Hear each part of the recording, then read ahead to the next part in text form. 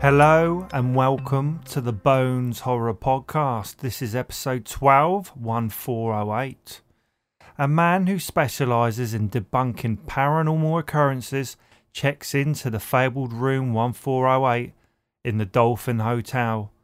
Soon after settling in, he confronts genuine terror. Not going anywhere. You're staying right here with us. Daddy. Everyone dies. When Mike Enslin lost his daughter, the afterlife became his obsession. You probably want to hear all about our haunted history. But after years of searching, he no longer believes. So you're saying there's no such thing as ghosts? I'm saying I've never seen one. Nothing would make me happier than to experience a paranormal event. Gerald Olin, manager of the Dolphin. If I can just get the key to 1408. In the 95 years of the hotel's existence, there have been 56 deaths in 1408. 56. No one's ever lasted more than an hour. The first victims to Kevin O'Malley. Cut his own throat. Do not stay in that room.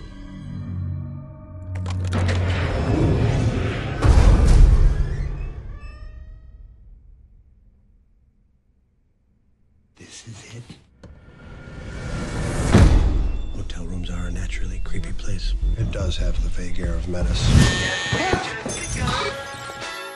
Nobody lasts more than an hour. You're gonna have to try harder, Olin!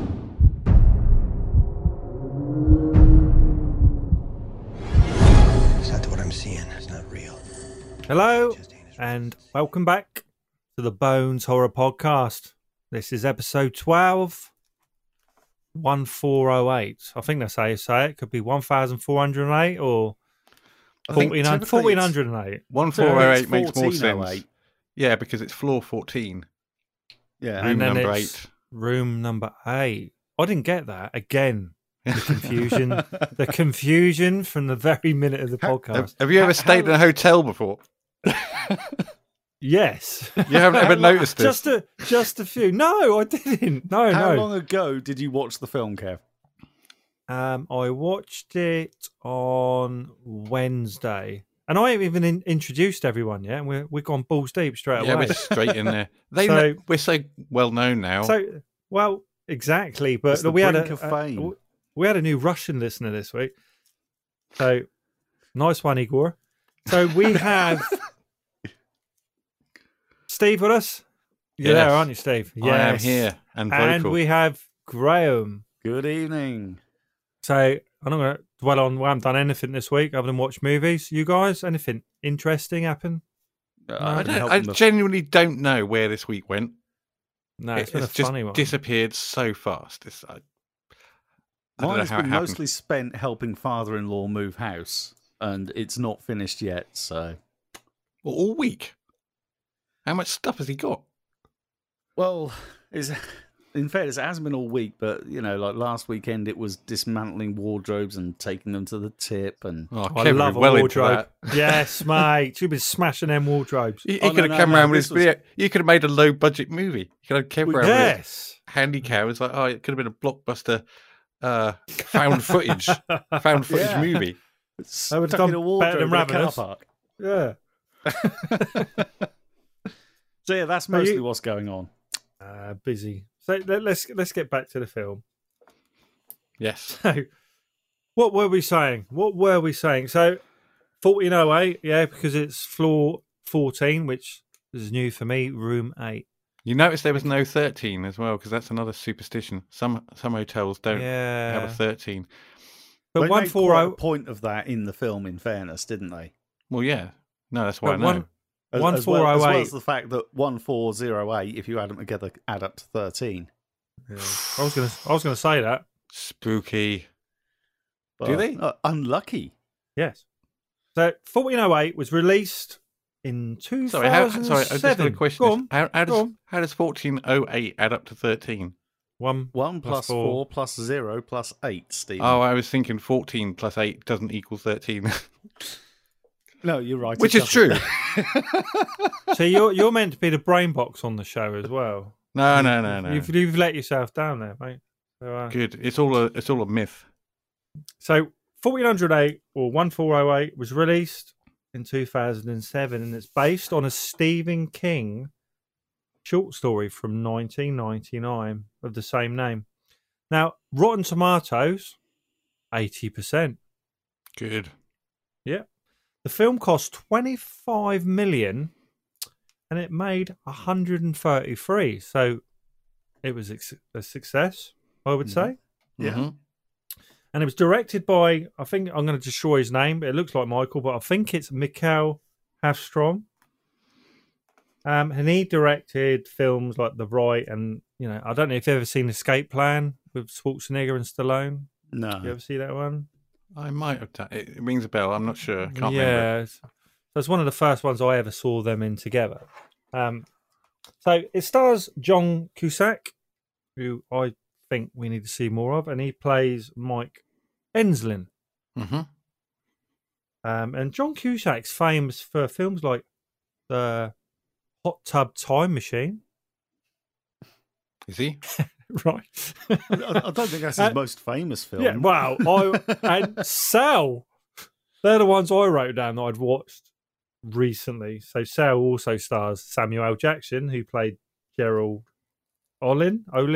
Yes. Olin. So he's not in it very much, Samuel L. Jackson, really, on the grand scale of it. Most of it's John Cusack throughout. I was going to say, nobody's really in it very much apart from John Cusack.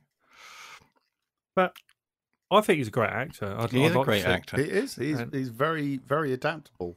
This film is a lesson to the horror genre of what you can do, even if you only have one, but you put people in the movie who can act. Who are decent, yeah. Yeah. It's like a testament to the talent of people who can really act. So, yeah, we watched this film. It wasn't on Netflix or Prime, which is our normal go-to. But Graham found it on YouTube, and I watched it on YouTube, and it was the theatrical version that we watched, because there's, I think, 3 or 4 different versions. At least 2 versions. There's a DVD and a theatrical, but apparently, when I looked at Wiki, there's like 4 different versions, depending on what country you lived in. Quite confusing, really, but there you go. Mm-hmm. So we watched that on YouTube. So search it up. I literally think it's the first or second thing that comes in, Graham, isn't it? Really? Pretty much, yeah. If you search full movie, it's there. How long it will be there, because there'll probably be less time now. Yeah, there'll probably be a takedown soon. We've told everyone it's on there. So go and watch it and let us know what you think as well. So we start at the beginning of this and explain a little bit about the characters, if you can. Yeah. So Mike Enslin, he's a kind of, I've written down he's a haunted house investigator or investigator of kind of paranormal, but he doesn't believe in it. He wants to kind of disprove it. He's actually, I mean, he's a writer. That is what he does, you know. But he obviously doesn't believe in the spirits and the ghouls and everything else and all these stupid stories. He sees it as the hotels kind of like trying to get their bookings up through what is essentially nonsense. But it was never quite clear to me whether his books were voicing that opinion or whether they were milking it to sell books as well. In other words, just as bad. But did he only have one decent book? I think there was a couple. Well, opinions varied, it appears. I think the concept was that he had one book that he'd written a long time ago, which was, I think it was The Long Walk Home or The Long Road Home or something like that it was called. Yeah, that's right. Which it would have been something, I think, of a critical success, but wasn't much of a commercial success, is the impression I got, because a woman, when he does his latest book release, he does the book signing, doesn't he? And a woman brings a copy of that old book, and she says, "You know, I found it on eBay. There weren't many bidders," and he says, "Oh, I wouldn't have thought there would be." So it's. But I think, reading between the lines, I'd say that's possibly his most respected work.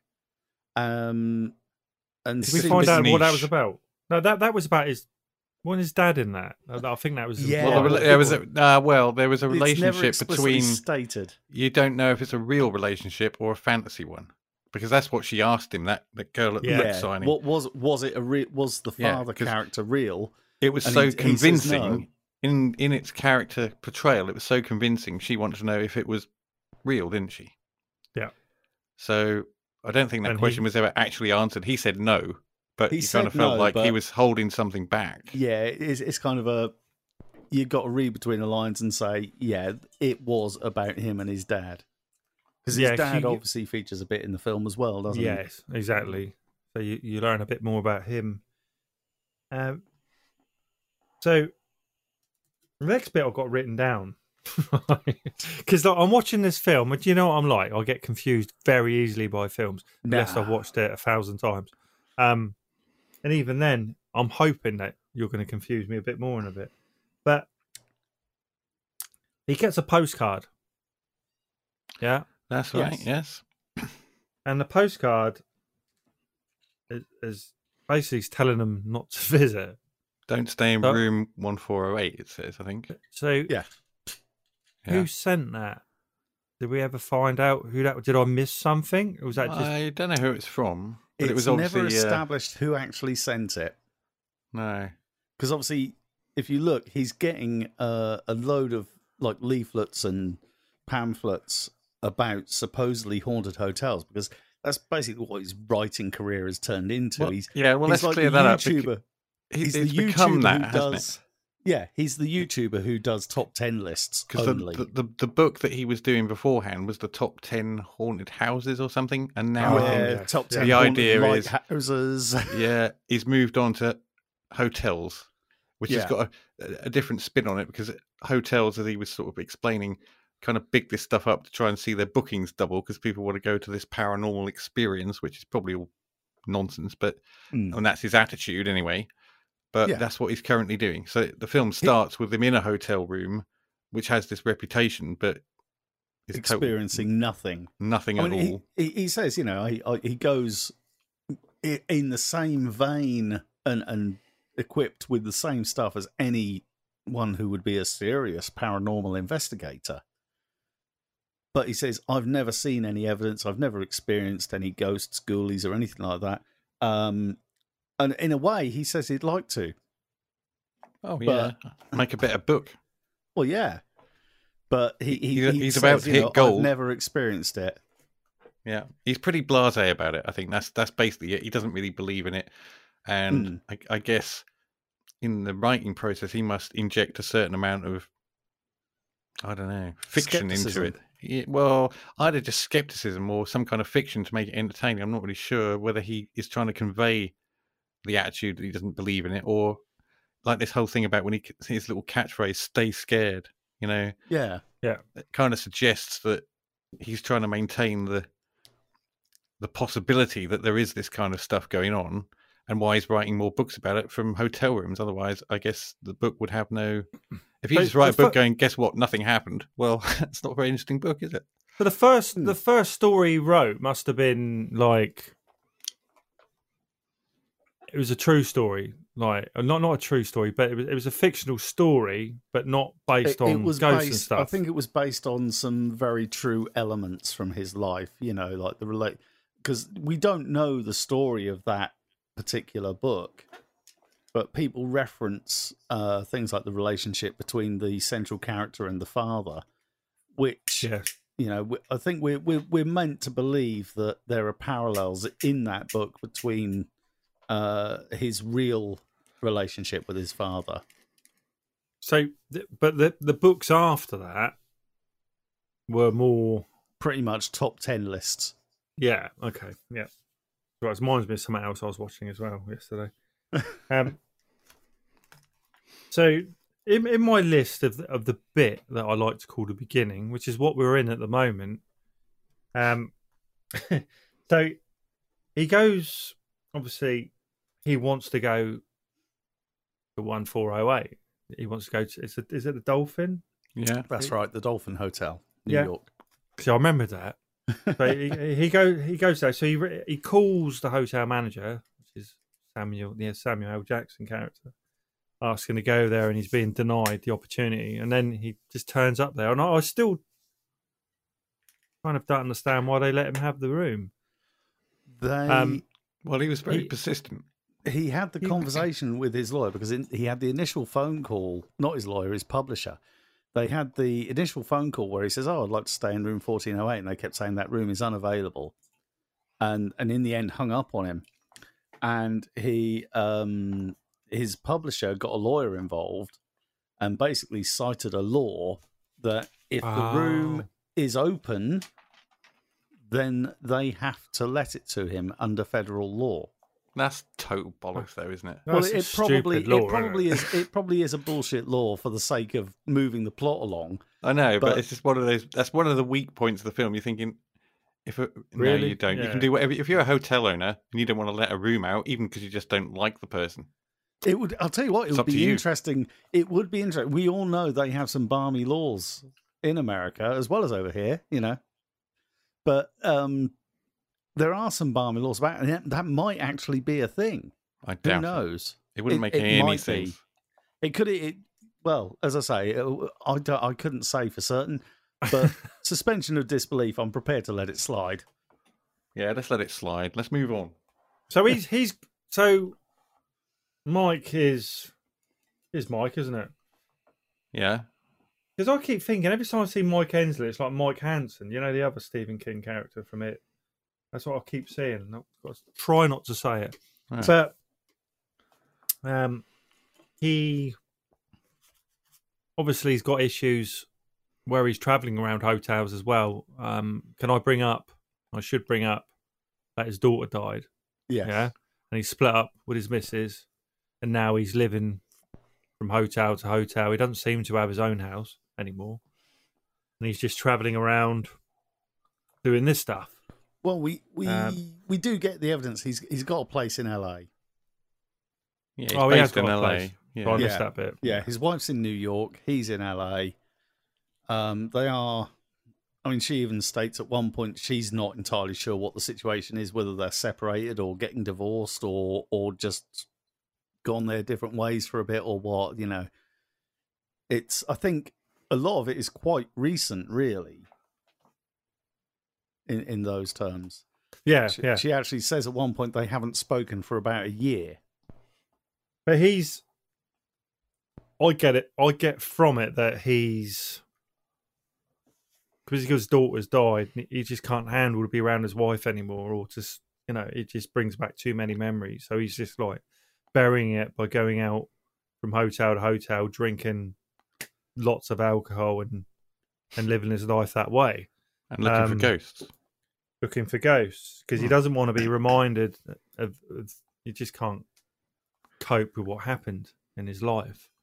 Mm-hmm. That's what I get from it anyway. And anyway, so that's a little bit about where his character is. But he obviously has his conversations now. He goes to the hotel and he's having conversations with Gerald, the Samuel L. Jackson character, about staying in there. And obviously he's trying to talk him out of it. We don't want you to talk there. And they even give him, I'm not sure how many he thought actually died there, but it was 56. Yeah, but he didn't think it was that many at first, did he? No, because some of them died of natural causes.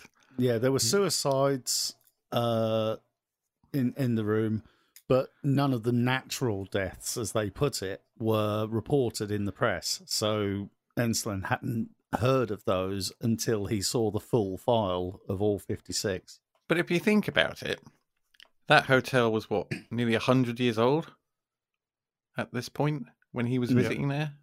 Possibly, yeah. That means you would think, given that Mr.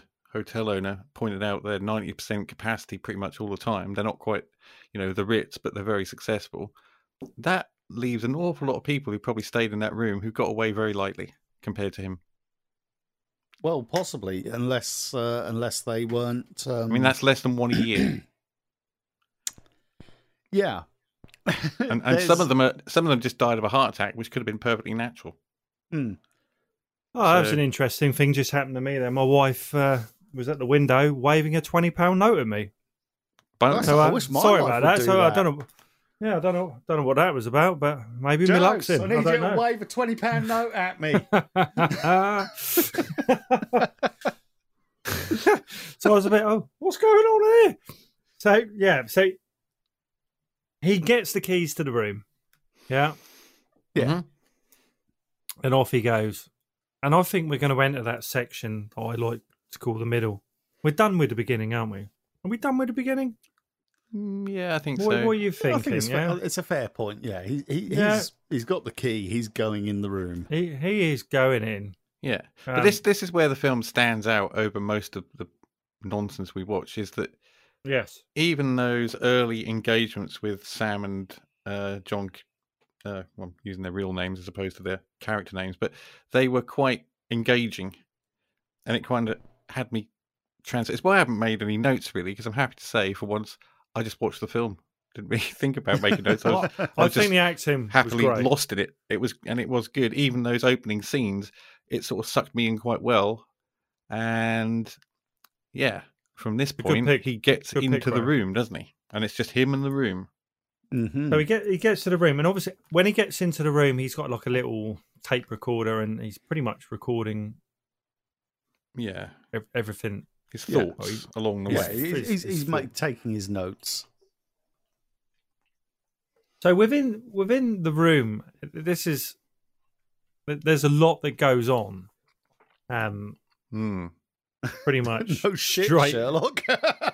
Straight away. Well, I get confused. So like there's bits that I wrote down, and obviously I'll get the 60-minute bit, and we'll get to that. There's a lot that goes on, and there's bits that I might have missed that actually goes on in there, because there's the bathroom scene, there's the going out the window scene. There's lots of things, and we can work through that. And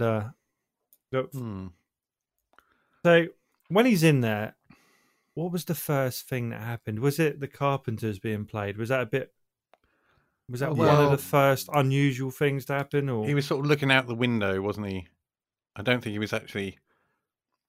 He was just having a look around. Yeah, and then the radio kicked in really loud.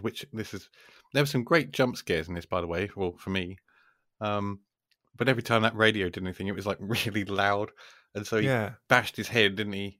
Yeah, and then the window shut in his hand, I think. Yeah, so he hurt himself and was bleeding. Right. Yeah. But what's interesting about that is that kind of sets the scene, because normally in a horror film like this, there's a presence in the room that's trying to get you, or a demon or something from the past, a ghost or whatever. But it kind of was like you did see images of the past and weird stuff, but it was as if the room itself was the problem and the room was trying to kill him. Yeah, or hurt him. And that's even what Olin says to him before he goes in, because Ensslin says, the ghost or demon or whatever that's in the room, and Olin says, no, I never said this was a demon or ghost. It's just an evil fucking room. Yeah, which makes it quite interesting. I wrote down that like the room brings out your deepest and darkest traumas. Well, it may do that. It makes you face it. It makes you face them, and you either deal with them, or it's your lot, really. Yeah, I don't think it's that kind. No, it's not.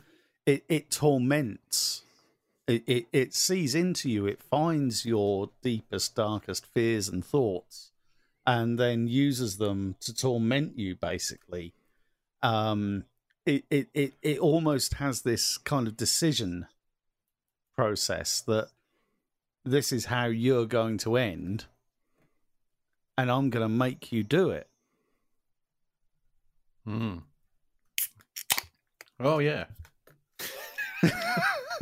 I heard that. Oh yeah, that's how Kev's going to end. I think we might have to join in, because this happened last week, and I got accused of being the one that opened the can. It's like, no, that was Kev, but now I'm going to as well. That's lovely. So we're even. Beautiful sound. Now Graham's going to get his butt plug out. Yes. There you are. Oh, that sounded a bit harsh. Yeah. What have you got tonight? Oh, it's on the screw-in. Oh, Graham. makes you wince just thinking about it. I'm not on a single malt today. Oh dear. So yes, we digress. The Carpenters song is "It's Only Just Begun." Yes. I don't know what meaning there is in that, but obviously it has only just begun. I think just that line in itself, because that is how it starts with "We've only just begun." It's part of the torment. Yeah, it's definitely he's being tormented. Yeah, and that clock's a fucking arsehole. Oh yeah, yes. With the countdown, just to rub it in. 60 minutes. So within that 60 minutes, he sees ghosts. Like past victims, people throwing themselves out of windows, and people. There's a few people go out the window, don't they? Yeah, there's at least two that are properly shown going out the window as suicides. One of them, the lady in the red and white checked shirt, is actually shown twice. Yeah. Once when he's trying to get... Well, yeah, let's not... Yeah, okay. Yeah. Well, going out the window, and then there's another scene where she's back somewhere else. Later on, she's back she comes back and jumps out the window again. As you would. Yeah. Well, twice she jumps out the window. Well, clearly it didn't work the first time. Oh, I didn't get that. So you think she lived? That's quite high, though. I'm being silly, Kev. Oh, dear, mate. So she bounced back up. She looked like she could was have done. She was a large lady, but I wasn't going to make that bounced assumption. straight back up. So there's now this is the bit I've got to try and remember this now. That there's the room starts looking like in the bathroom. I should have wrote this down really at what stage, but he does see his dad in the bathroom, doesn't he? Yes, that's yeah. So there's some scenes there, and then there's scenes like the room's absolutely been destroyed and ripped to pieces. Okay, and then there's a scene where he actually thinks he's had an act where he thinks he's surfing or something and has an accident. That happens right at the beginning. So but within that hour where he kind of he ends up back there. But there is a point where the room makes him believe that he has got out of the room. In fact, not only has he got out of the room, but he never went in because he had his accident surfing at the beginning of the film. Yeah, so he had a bit of a schoolboy error. He was sort of sitting on the surfboard waiting to get onto a wave, or what the proper phrase is. He spotted a plane in the sky and thought, "Oh, that's interesting." And note it had the number 1408 on it. I didn't know. Again, I didn't see that. And the wave came up behind him and kind of knocked him senseless underwater and washed him up on the shore, like gasping for breath and lungs full of water and all of that. That happened right at the beginning. Actually, we skipped over that point because, in a sense, it didn't seem that relevant at the beginning. But then when it happens again, it's very relevant. Yeah, as a memory. Yeah. But I guess what we should cover off is that this room makes him think provoking him more and more. Yeah, it makes him. So it starts off quite minor. So like there might be a painting on the wall that was like straight 1 minute, and then it's on the and he goes and straightens it, and it turns itself back so it's at an angle instead of being straight. And just silly little things that make him finally realise actually there's something going on here that I don't understand, and this is not normal. And then, as he gets more desperate, he starts thinking about how to get out of there, because he tries to get out through the door at one point. I can't remember exactly what provoked it, but the door won't open, will it? So then he's trapped in there. But he has his chance, doesn't he? He does. He has a chance. And this is the thing. They actually say that, like nobody's... I think there's like a limit. You can be in the room for 10 minutes before your fate is sealed.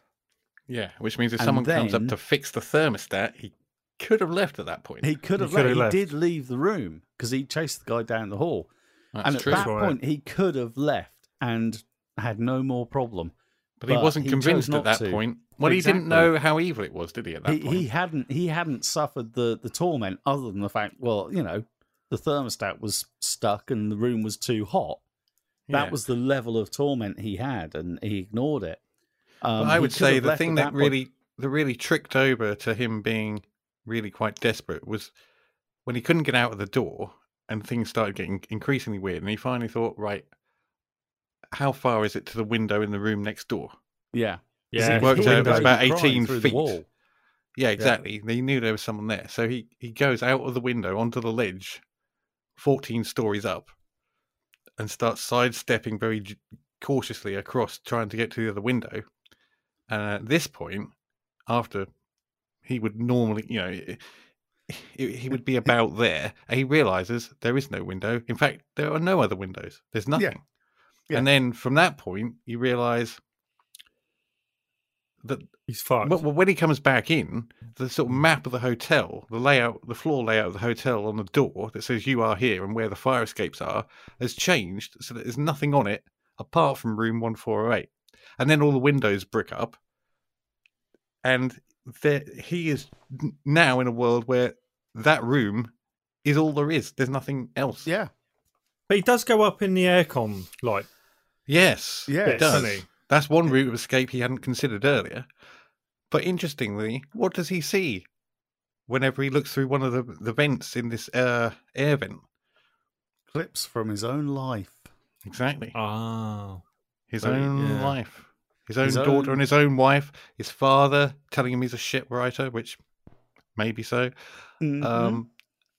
I don't know what else there was, actually. But then there's a weird, seemingly dead character in the air vent who, when he goes up to him, it kind of comes alive and starts chasing him. Yeah. Yeah. What was that all about? I don't know. I don't know. A dead body in an air vent. I don't know exactly. I'm assuming it's a previous victim of the room. That is, sorry, I'm having Tommy Wiseau flashbacks now. Yeah, we all are.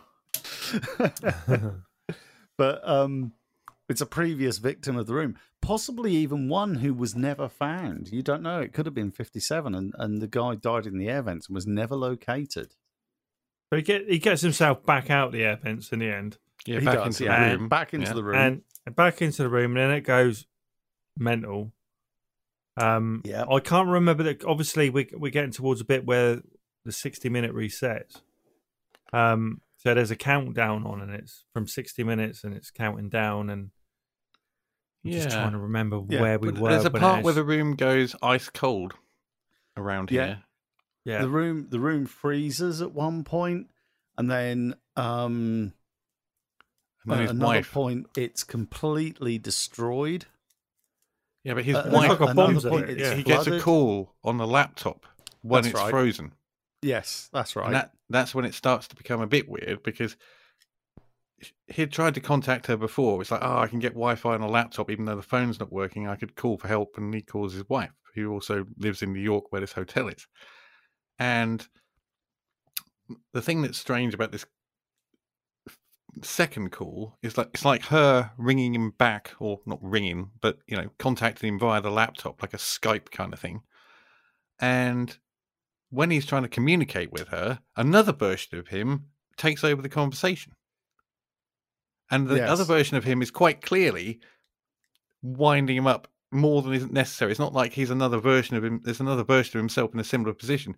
This version of him is out there trying to lure his what wife he's trying into to do. the room to claim her as well.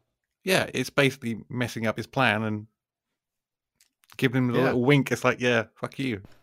And that brings us nicely on to the bit that I like to call the end, because she is trying. It's trying to bring her in. So he has to deal with it, and the best way, it's obviously that. That's really subtle crack pipe sucking by Graham there. I didn't hear it actually. I know that's what I mean. It's very, very subtle. You're probably just hearing it ambiently from 5 miles away. I think that would be a very loud crack pipe. So I think it's at the point that it resets again. It counts down to 0, and then all of a sudden he wakes up and the room's perfect again. Yeah, the room is restored and the counter resets, and the phone rings, and they say to him, "Are you ready to check out?" Which means, are you ready to hang yourself in this case? Because when he walks through the room, or the various rooms within the room, like the bedroom and whatnot, and there's nooses around the place. That's right. That's the way it was phrased, because it said, have you had enough yet, or we can offer you an express checkout. Yeah, it's just the nooses in the room, which is a nice thought. And he basically rebels and he says, "No, I'm not going your way." So then he comes up, and then he comes up with the plan. I don't think I'm jumping ahead too much here, but he was given a bottle of whiskey from the Samuel L. Jackson character, and he decides, right, I'm going to Molotov cocktail. Yeah, I'm going to set fire to the place. And I'm amazed he hadn't drunk all that, because he did smash a fair bit of whiskey when he was. Well, that's the thing. I think you'll find that the bottle keeps refilling. Full again.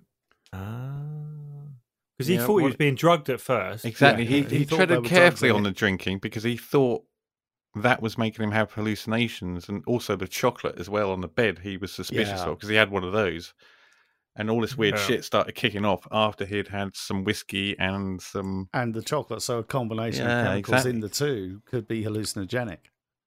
Yeah, well, yeah. Well, that would explain a lot. Say if he's tripping his nuts off, It would. But there was a very good point. Well, did I get this right, actually? When it was after all the windows had become bricked up. Yeah. And he was beginning to realise, this is really some freaky shit.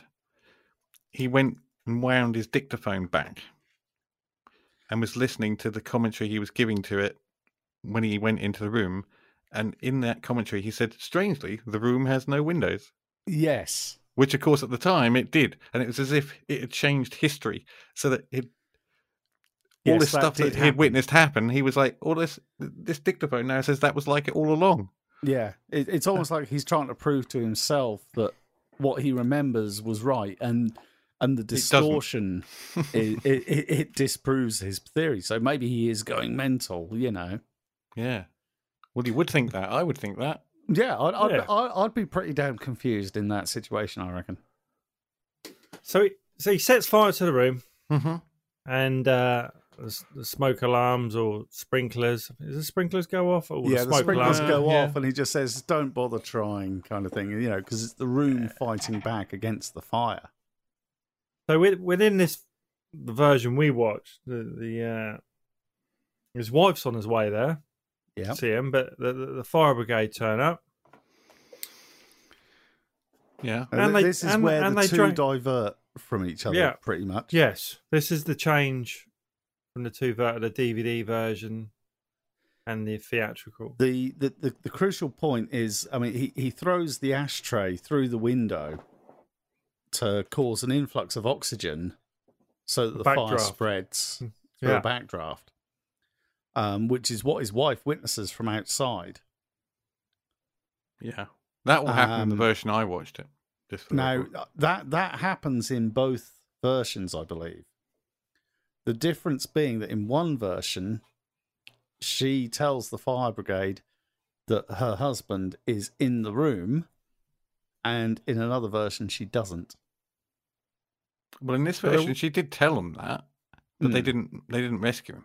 Okay, maybe she does tell them, but the point the version being, we watched, he was rescued. The big difference is that, obviously he's laughing hysterically on the floor as he's burning to death, potentially. And in one version, the firefighters break the door in and pull him out, and in the other version, they don't. Exactly. Yeah. And I watched the version where they don't. I mean, I've looked at the other one, although I don't know if I went quite back that far, but yeah. That will make sense to me. It's good. Between us, we kind of watched them all. So, so the firemen pull him out. He ends up in hospital. Gets better. Goes home. Gets back with his wife. I'm on the right track still. Cinematic ending, yes. Yeah. Plays a bit of the tape, and his wife hears his daughter on the tape. Yep. And everything's going to be okay. She drops the box that she's holding and looks utterly shocked and horrified at the fact.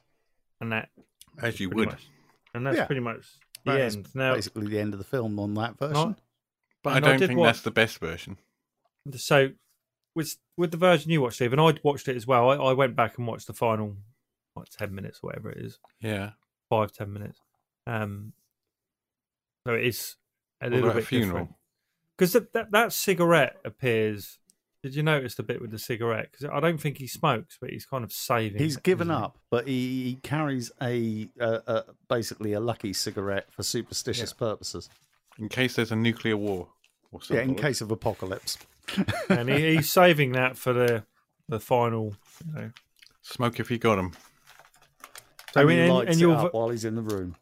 Exactly. So in the version fire. you watched, Steve, he kind of burning to death and he lights it. Is that right? Or is that's all the same. And then in the end, as Graham said earlier, he's hysterically laughing on the floor, but he just never gets rescued. And I think then it cuts straight to the funeral, and he's being buried next to his daughter's grave. That's correct. As the room predicted. Yeah. But then matey from the hotel, Sam Jackson, what's it called again? This character, not that it really matters. Gerald Olin. Yeah, he turns up with a couple of extra belongings that they found didn't he look the bollocks though, what he was wearing? Oh, he's very presentable. I absolutely thought he looked the bollocks. Mate. He looked like a considering hotel he's meant to be a manager. He did look like a very well-presented hotel manager at a funeral. Well, which he was. Really cool. He looked like what he was. Yeah. He stopped there on the way home from work, I think is what happened. He looked the business, though. I'm not denying it, but he looked the business as a hotel manager. It's just when I come home from work. Maybe it stands out if you're at a funeral when everyone's all looking mopey and dressed in black. Yes, he looked a little bit. He added a little bit of colour. Sorry, Kev. You were going to say when you get in from work. Yes, I don't look like that. No, you're a hotel manager. No, but I'm not a hotel manager. Well, there you go. If I was, I probably wouldn't look like. Wearing a pair of shorts and wearing a unicorn-shaped rubber ring. If I was a hotel manager, yes, hotel manager coming home, I'd probably be in a pair of shorts and a Travelodge t-shirt. Do you know what I mean? I would not be very in different kind of hotel there. Yeah, very stylish. Premier Inn, maybe. Who knows? So, as someone who has often stayed in both of those, just no. I have a lot, as Stephen knows. Oh yeah, all over the UK, but never stayed in one like this one. No, that's because he's not in a Premier Inn or a Travelodge. I think you'll find. And do they have haunted rooms? Far worse. Maybe not. So he turns up and he goes to give his wife a box with bits and pieces, including, I presume, the dictaphone. Yes. Dictaphone. Mm-hmm. And she doesn't want it. No. So he goes home, goes back in his car, and then he sees a daughter. Does he see the daughter? Okay, no. He listens to the dictaphone a little bit. But doesn't he see her as well? Well, there's a great bit. This was a great jump scare. This one really made me jump because he hears the voice of the very similar to the voice of Katie, who's the daughter of Michael. I can't remember exactly what it is, but he sort of looks back forward and then goes to look back in the mirror, and there's some ghoul or monster on the back seat, like reaching for him. It's the charred remains of John Cusack. Is it? Yeah. Well, yes. It's only there for a split second, but I didn't even know who the fuck it was. But it definitely made me jump. I wasn't expecting that. I thought we were past all of that. We're out of the room. We're at a funeral. Justice has been done. That made me jump out of my skin. Anyway. But it wasn't her. It was someone else's daughter, I think. Yeah, it was just a random daughter in the graveyard with her father. And then he drove off and went home. Yeah, then he goes home. But because that's the thing, the sequence is that he sees the girl and he thinks, oh my God, could it be? Then she runs off to the father and he adjusts the mirror and then John Cusack's image appears and he's like, holy shit. I was like, holy shit, I can tell you. Yeah. It was fucking loud. Well, however, and that's... Of the two endings, I just thought I preferred him staying alive. I thought it. Well, I just thought that was a nicer weird. ending. Because when he's there with his wife, and we He's know patched that things up. he's patched things up, and that's great.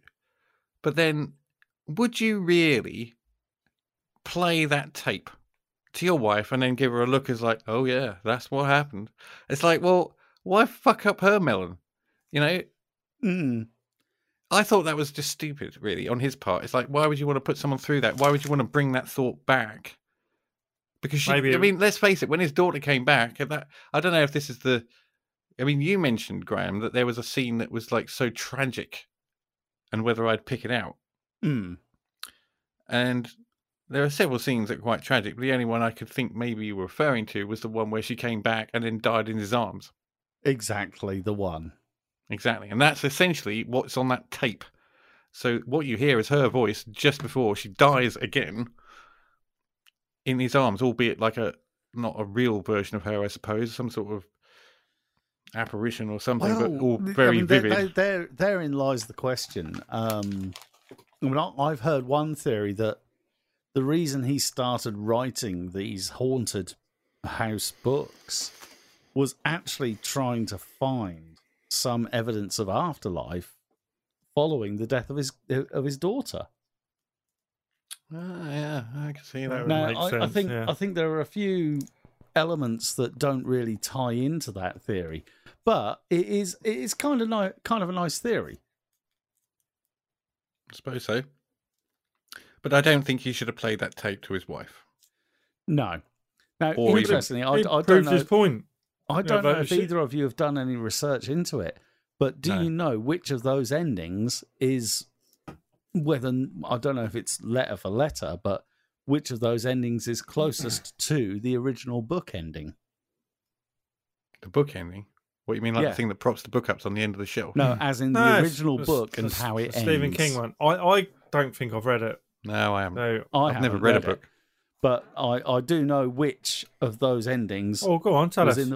It'd be the shit one, whatever it is. It'll be the one you don't like, Kev.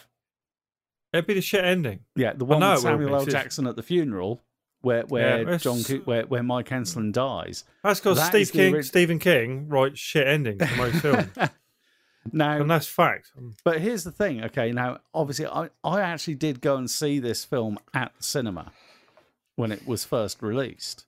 Yeah, and the ending I saw was the one where he survives and plays the tape, and his wife sees it. So subsequently, I bought the DVD, and when I watched the DVD, I was like, "Hang on a minute, I don't remember this." Yeah, I know what you mean. And it turned. I mean, the thing of it is that cinematic ending has almost been erased. There's no, certainly to my knowledge, there is no DVD or Blu-ray that acknowledges that alternative ending. It's because it's funny. It's funny, isn't it? Crap one. Now, obviously, Kev likes the survival ending. Stephen I just think it's a bit more. I just think it's a bit more happier. Or maybe maybe they wanted a sequel. Maybe they wanted a sequel. Whoa, I don't know. Maybe that's why they kept him alive. Sell-out culture. I am torn between the two endings myself. Coward. No, honestly, from a production point of view, sitting on the fence. Right? Yeah, it's the easy option. I like both endings. Oh, yeah, I like. Seriously, I like both. From a production point of view, the survival ending, it felt rushed and incomplete. However, it sent a bigger shiver down my spine when the little girl Katie's voice appeared on the tape to both of them than it did when it appeared when Olin heard it in the car. But I think the execution of the funeral ending is better. Wow. Well, a film with many endings. Yeah. And yet, all the way through, everything else is exactly the same. I like both really, but I kind of like the happier He Stay Alive version, which I think was set up for. You like to end the film with a bit of hope, don't you? Well, I love hope. You got to have hope, but maybe there was going to be a second one. Let's face it. so we get on to the. So that was really the film, and can we get on to bonus? So, Steve, what rating? How many bonus would you give this film? I'm going to 8. Yeah, because it's quite an achievement, apart from anything else, to keep certainly me engaged in a film and to pull that off with just a bloke in a room. Basically, he was superb. Yeah, John Cusack did. He earned his money on that film because he had the audience. He had to entertain the audience, keep the audience engaged, keep character, keep the story going. I mean, there was, stuff that helped him along, but really that film, he was it.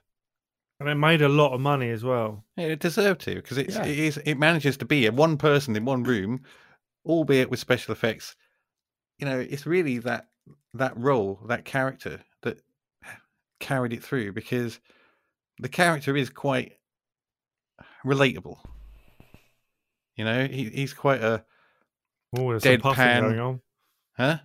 There's some puffing going on. There was. Yeah. Unfortunately, I hit my leg on the desk. I think the cable just fell out of his mic. What flavour you got? What flavour you got tonight? I'm always on the Heisenberg, mate. Okay.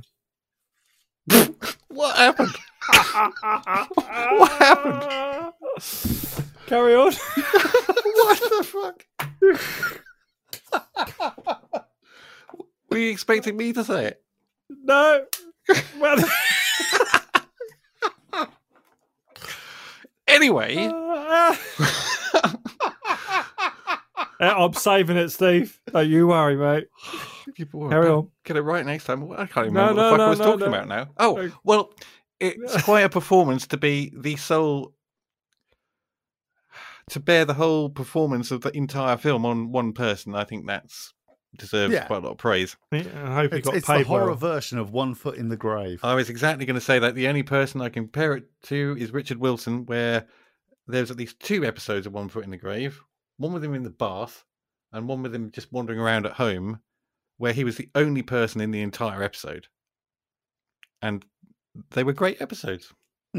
But they only lasted half Our an hour. American listeners probably wouldn't have heard. They won't know that, no. One Foot in the Grave. That's because they don't have such polished it's television. It's not a horror thing, although it does sound like it. No, it's very, very, very funny stuff. But they won't have it in the US because it's sort of out of their league. Yes. Yes. So, Graham. Yes. What do you reckon?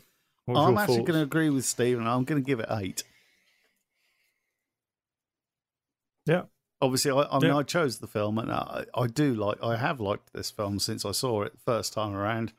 I think it is beautifully executed. It's got a lot of substance to it, where a lot of horror films tend to kind of be, it's just gore and blood everywhere, and very little real substance. This one does have a plot. It has motivations. I think it's a genuinely good film. The fact that it happens to be in the horror genre is kind of a bonus, really. Yeah. So for me, I'm going to give it an 8 as well. Ooh. I might buy this on Blu-ray actually. Yeah. I kind of got how good it was. And it's something I'd like to revisit more often, really, because I watched it probably 10 years ago or something. Yeah. And then kind of a film I've got all about, and it is brilliant. And brilliant in so many ways. So that's one of the highest ones we've ever reviewed. The Bones horror podcast top rating of all time. I think a solid 8. I have to say, I'm kind of proud. Well, that's great, but you didn't make the film. No, I didn't make the film, but I did suggest very good choice. So. Very good choice. It was a good choice. Watching some foreign bollocks. It saved me wasting another 2 hours going, what the fuck is this? I mean, I will admit, I'm pleased and surprised that you actually liked it as much as you did, Stephen. What's that? Oh, yeah, I know what this is. Because it's too clever for me.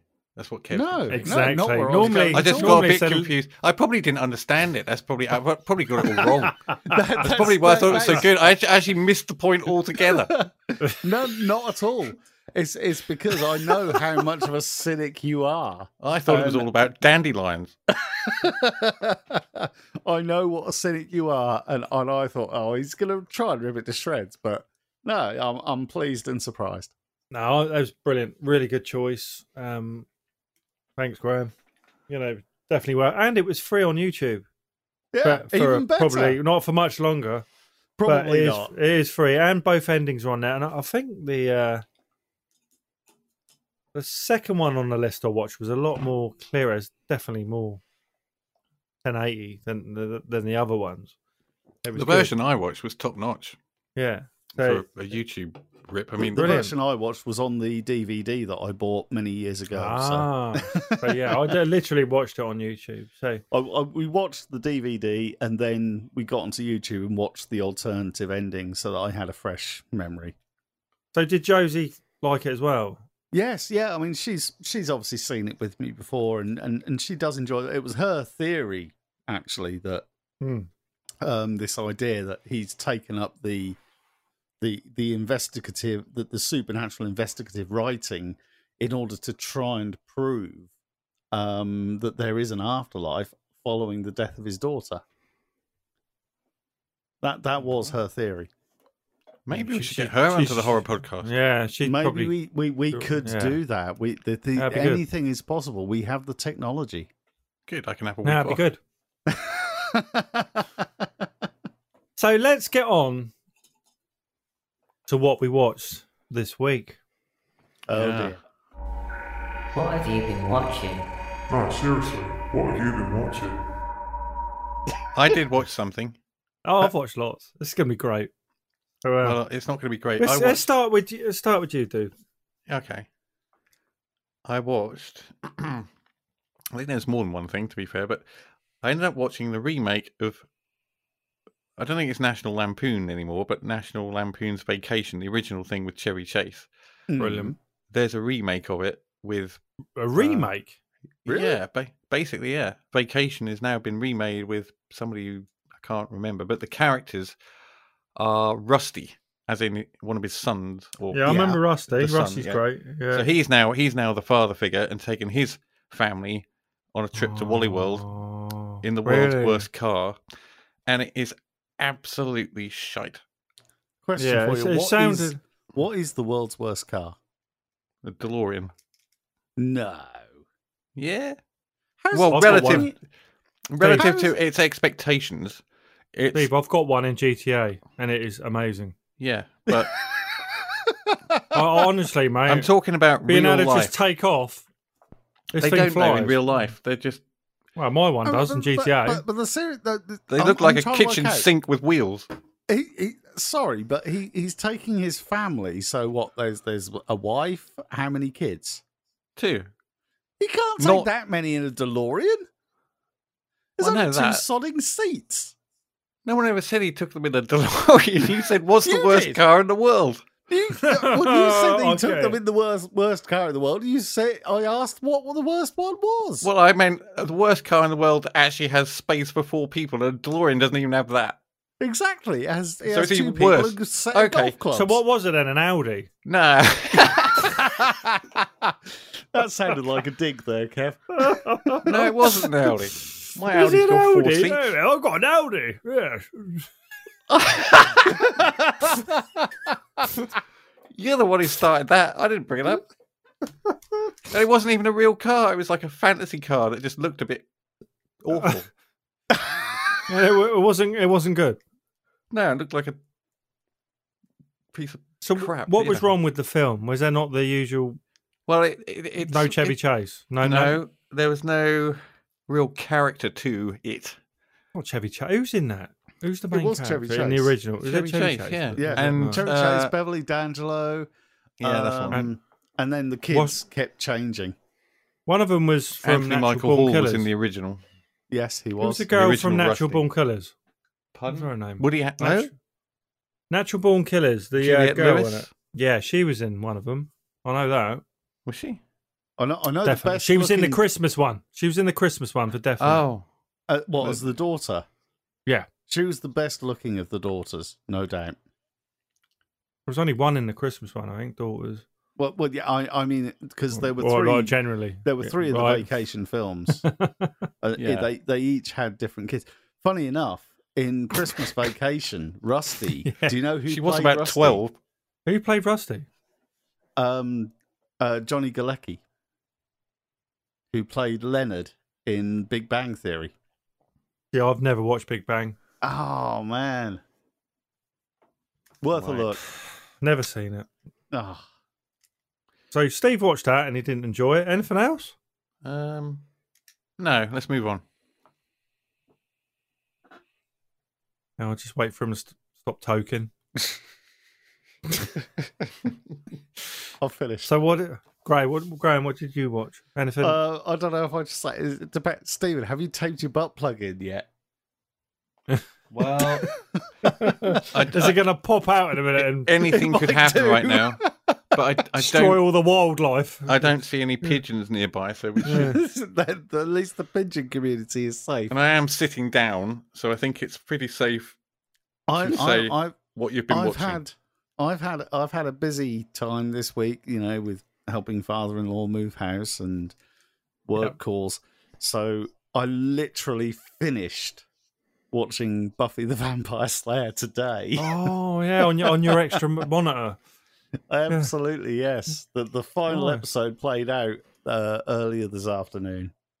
Have you watched the movie as well? The original with a haven't different watched- actress. I haven't watched the movie. No. You need to. I know it's a different actress, but it's same. I probably should. Although, from what I gather, the movie was, well, from what I gather, it was a bit naff.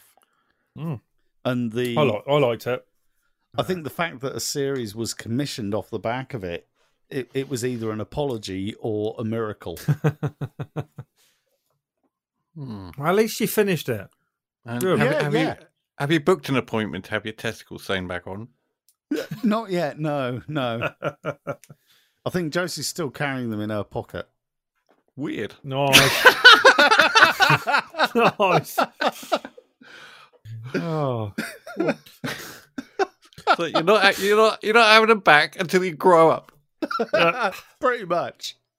Yeah. I have started watching The Truman Show on Netflix, though. Good. That's why she's still good got film. No, that's a good film. I know it's not horror. Do you watch movies together? You and the wife? Quite often we do. I mean, certainly the movies we've watched for the purpose of this, we have watched together. Yeah, that's brilliant. Because I don't watch films with my wife; she don't like horror, so that doesn't really help the situation. So, well, Josie's not the biggest fan of horror, but we've got a good one coming next week. We we do often sit and watch films together, and sometimes we'll watch a horror film together. But I have to be prepared for one of us to have a bit of an adverse reaction to it, I guess. So for me, I watched 2 or 3 films. So I watched a film called Relic, which another podcast I listened to. They were doing it, so I watched it. I'm confused by the whole movie as usual. It was about a mother, a daughter, and they're all the mum's in her 50s, the daughter's in her 20s, and the grandmother had gone missing for a while. And so they go to the house because she's missing. And they're looking around the house and stuff. And then the grandparent, the grandma, she turns up. She's in a bit of a mess. Flicks from being okay to bloody, wild. And what's the best way of putting this? It's like the grandma is kind of possessed, and stuff gets passed on between them. And I don't want to go into it too much. I thought it was a bit weird. A lot of people are liking it. I think it's like 80 or 90% on Rotten Tomatoes at the moment. Again, it's one of those movies I'd need to watch 2 or 3 times to get my head round. So yeah, it was a film called The Relic. And my computer's just gone to sleep. Now, the second one I watched. What happens then? Do you just stop talking? No, it just went off. So I don't actually know. My screen went black for a minute, so I had to move the mouse. And I've never done that before. It's a bit weird. If that happened here, I'd be control. plunged into darkness. Yeah, what were you in the dark? Are you? Oh, I haven't turned the light on yet. Another film I watched came up on, was it on Prime or Netflix? Might have been on Prime. Was Rambo: Last Blood. Who's in that? Oh dear, Sylvester Stallone. Oh really? It plays would be, wouldn't it? Rambo now, That's who's a real living shock. out. He's living out in, I think he's in Mexico or something, and his daughter, or not his daughter, I don't know what she is actually, whether she's his niece or something like that. And she goes off looking for a real dad, and a real dad's a prick. And she ends up getting kind of kidnapped by a load of Mexican kind of horrible people that want to just in prostitute her out. Mexico? Who'd have thought? Yes. So I think it's in Steady. Mexico anyway. And What? then Rambo We don't goes want back this to turning get- into a Top Gear kind of No. fiasco. John You Rambo can't say goes bad things about Mexicans. Mexico. What, So he what goes I back said to was get her. getting kidnapped by Mexicans in Mexico. Who'd have thought it? Yeah, you've twisted it now. No, not at all. That's what I intended. Anyway, we'll just cut Kev off mid really interesting No, point. that's fine. I'm You, sorry. yeah. I forgot who I am. So like, So we. so Your name is Kevin, and you Yeah. live in the cupboard under the stairs. yeah. No, the So wardrobe. basically, Rambo goes back to get her, and he gets his head kicked in a bit, and then he just fucking kicks all their asses, as you know he would do. And there are some nice brutal scenes in it, and it's a great movie. And I God knows how many people Rambo kills in it, in the hundreds. More But than it's 3. just typical Rambo. It's entertaining. Great film. You know, I'd I've give it an never 8. actually watched any of the Rambo films. First Blood. Is it First Blood? The first one. I think First Blood was the first one. And it is brilliant. And they're all good. They made They him might well who be. he is. I know there's quite a few of them, but I've just never actually sat down and watched any of them. No, Well, that's really interesting. So the next film I watched was a small budget film called Headhunter. I don't know if you've heard of that one. I own it. No. Got good reviews before. It's set in what feels like what's the best way of explaining it? Like Knights of the Round Table, like that kind of everyone's swords and armor and stuff like that.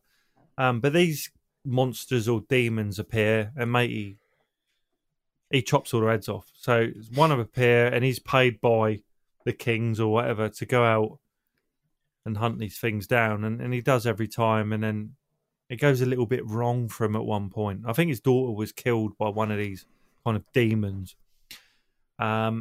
It's a low budget film, but it is very, very good. If you do get the chance to see it, well worth a watch. The Headhunter. And I think it's quite cheap at the moment.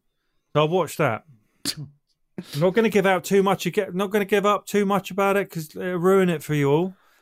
But he goes out, chops off heads, demons. You know, It's called The Headhunter. The Wow. Headhunter. Wow, so he the takes guy, their heads he and goes puts out them on a and wall. he hunts heads. He hunts heads, exactly that. So I like it. So that's all I watched this week. The other thing I've done, I've bought all the Critters films, the first 4 anyway. So I'm There going to be were 4 making of my them? way. Yeah, so I remember 2 of them. Yeah, there are 4. So I've bought them, so I'm going to make my way through that. And also the Tremors films, I've just finished number 2, which I think is better than number 1. That's just my opinion. So I'm going to start 3 next week. So we're going to move on now to what we're going to watch next week, which this is going to be my choice. Oh. I've kind of got 4 films in front of me, and they're all kind of Netflix Prime movies, but on Netflix, Netflix is good. I haven't got Prime at the moment. Okay. So there's a film on Netflix called Cabin in the Woods. Ah, I've heard of that. And I've seen it twice, and I'd like to watch it again. Don't think Stephen's seen it. No, as far as I know, and I'm not sure. I noticed it was there because I was looking through horror earlier, trying to find something else. So I would like to review Cabin in the Woods because it's an interesting idea. So I don't want to tell you anything about it because don't even read up on it. It's just an interesting idea on a movie, based on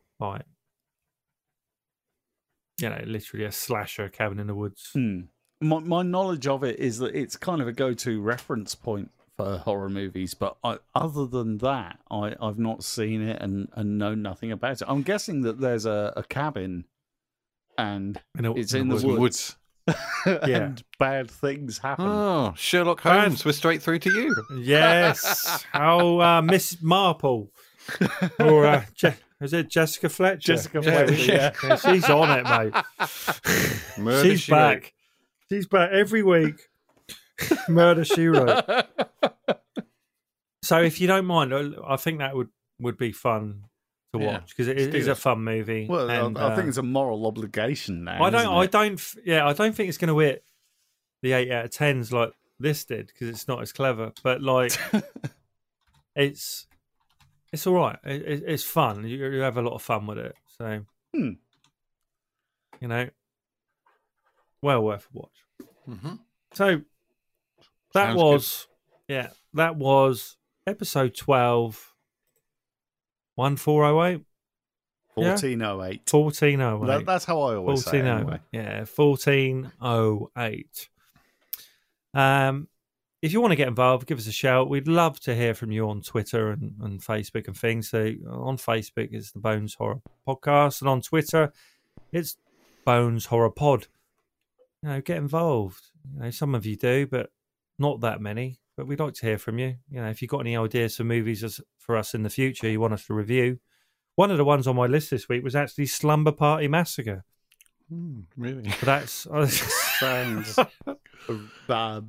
Well, for me, it has naked women in it, so I'm ever so pleased. I was thinking to myself, you know what? I'm dreading the day we take audience suggestions. Well, I think it'd be quite nice in a way. In a way, but at the same time, it could be quite disastrous. It could drive us all insane.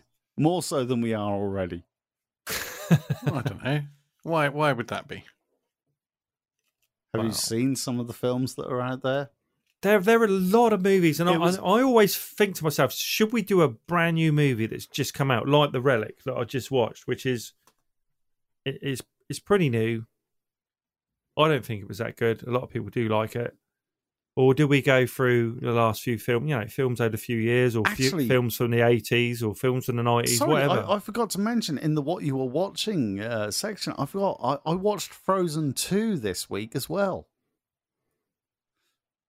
What was that like? Shut up now. So I've anyway. not watched it. I haven't watched the first one. I don't even know what it is. I'll tell you what, as I say, bear in mind, I'm married to, Little Miss Disney, but... okay, yeah. No, Frozen 2, it's not bad. It's not as good as the first one, though. The first one was better. Well, you can say whatever you like now, because everyone's just switched off.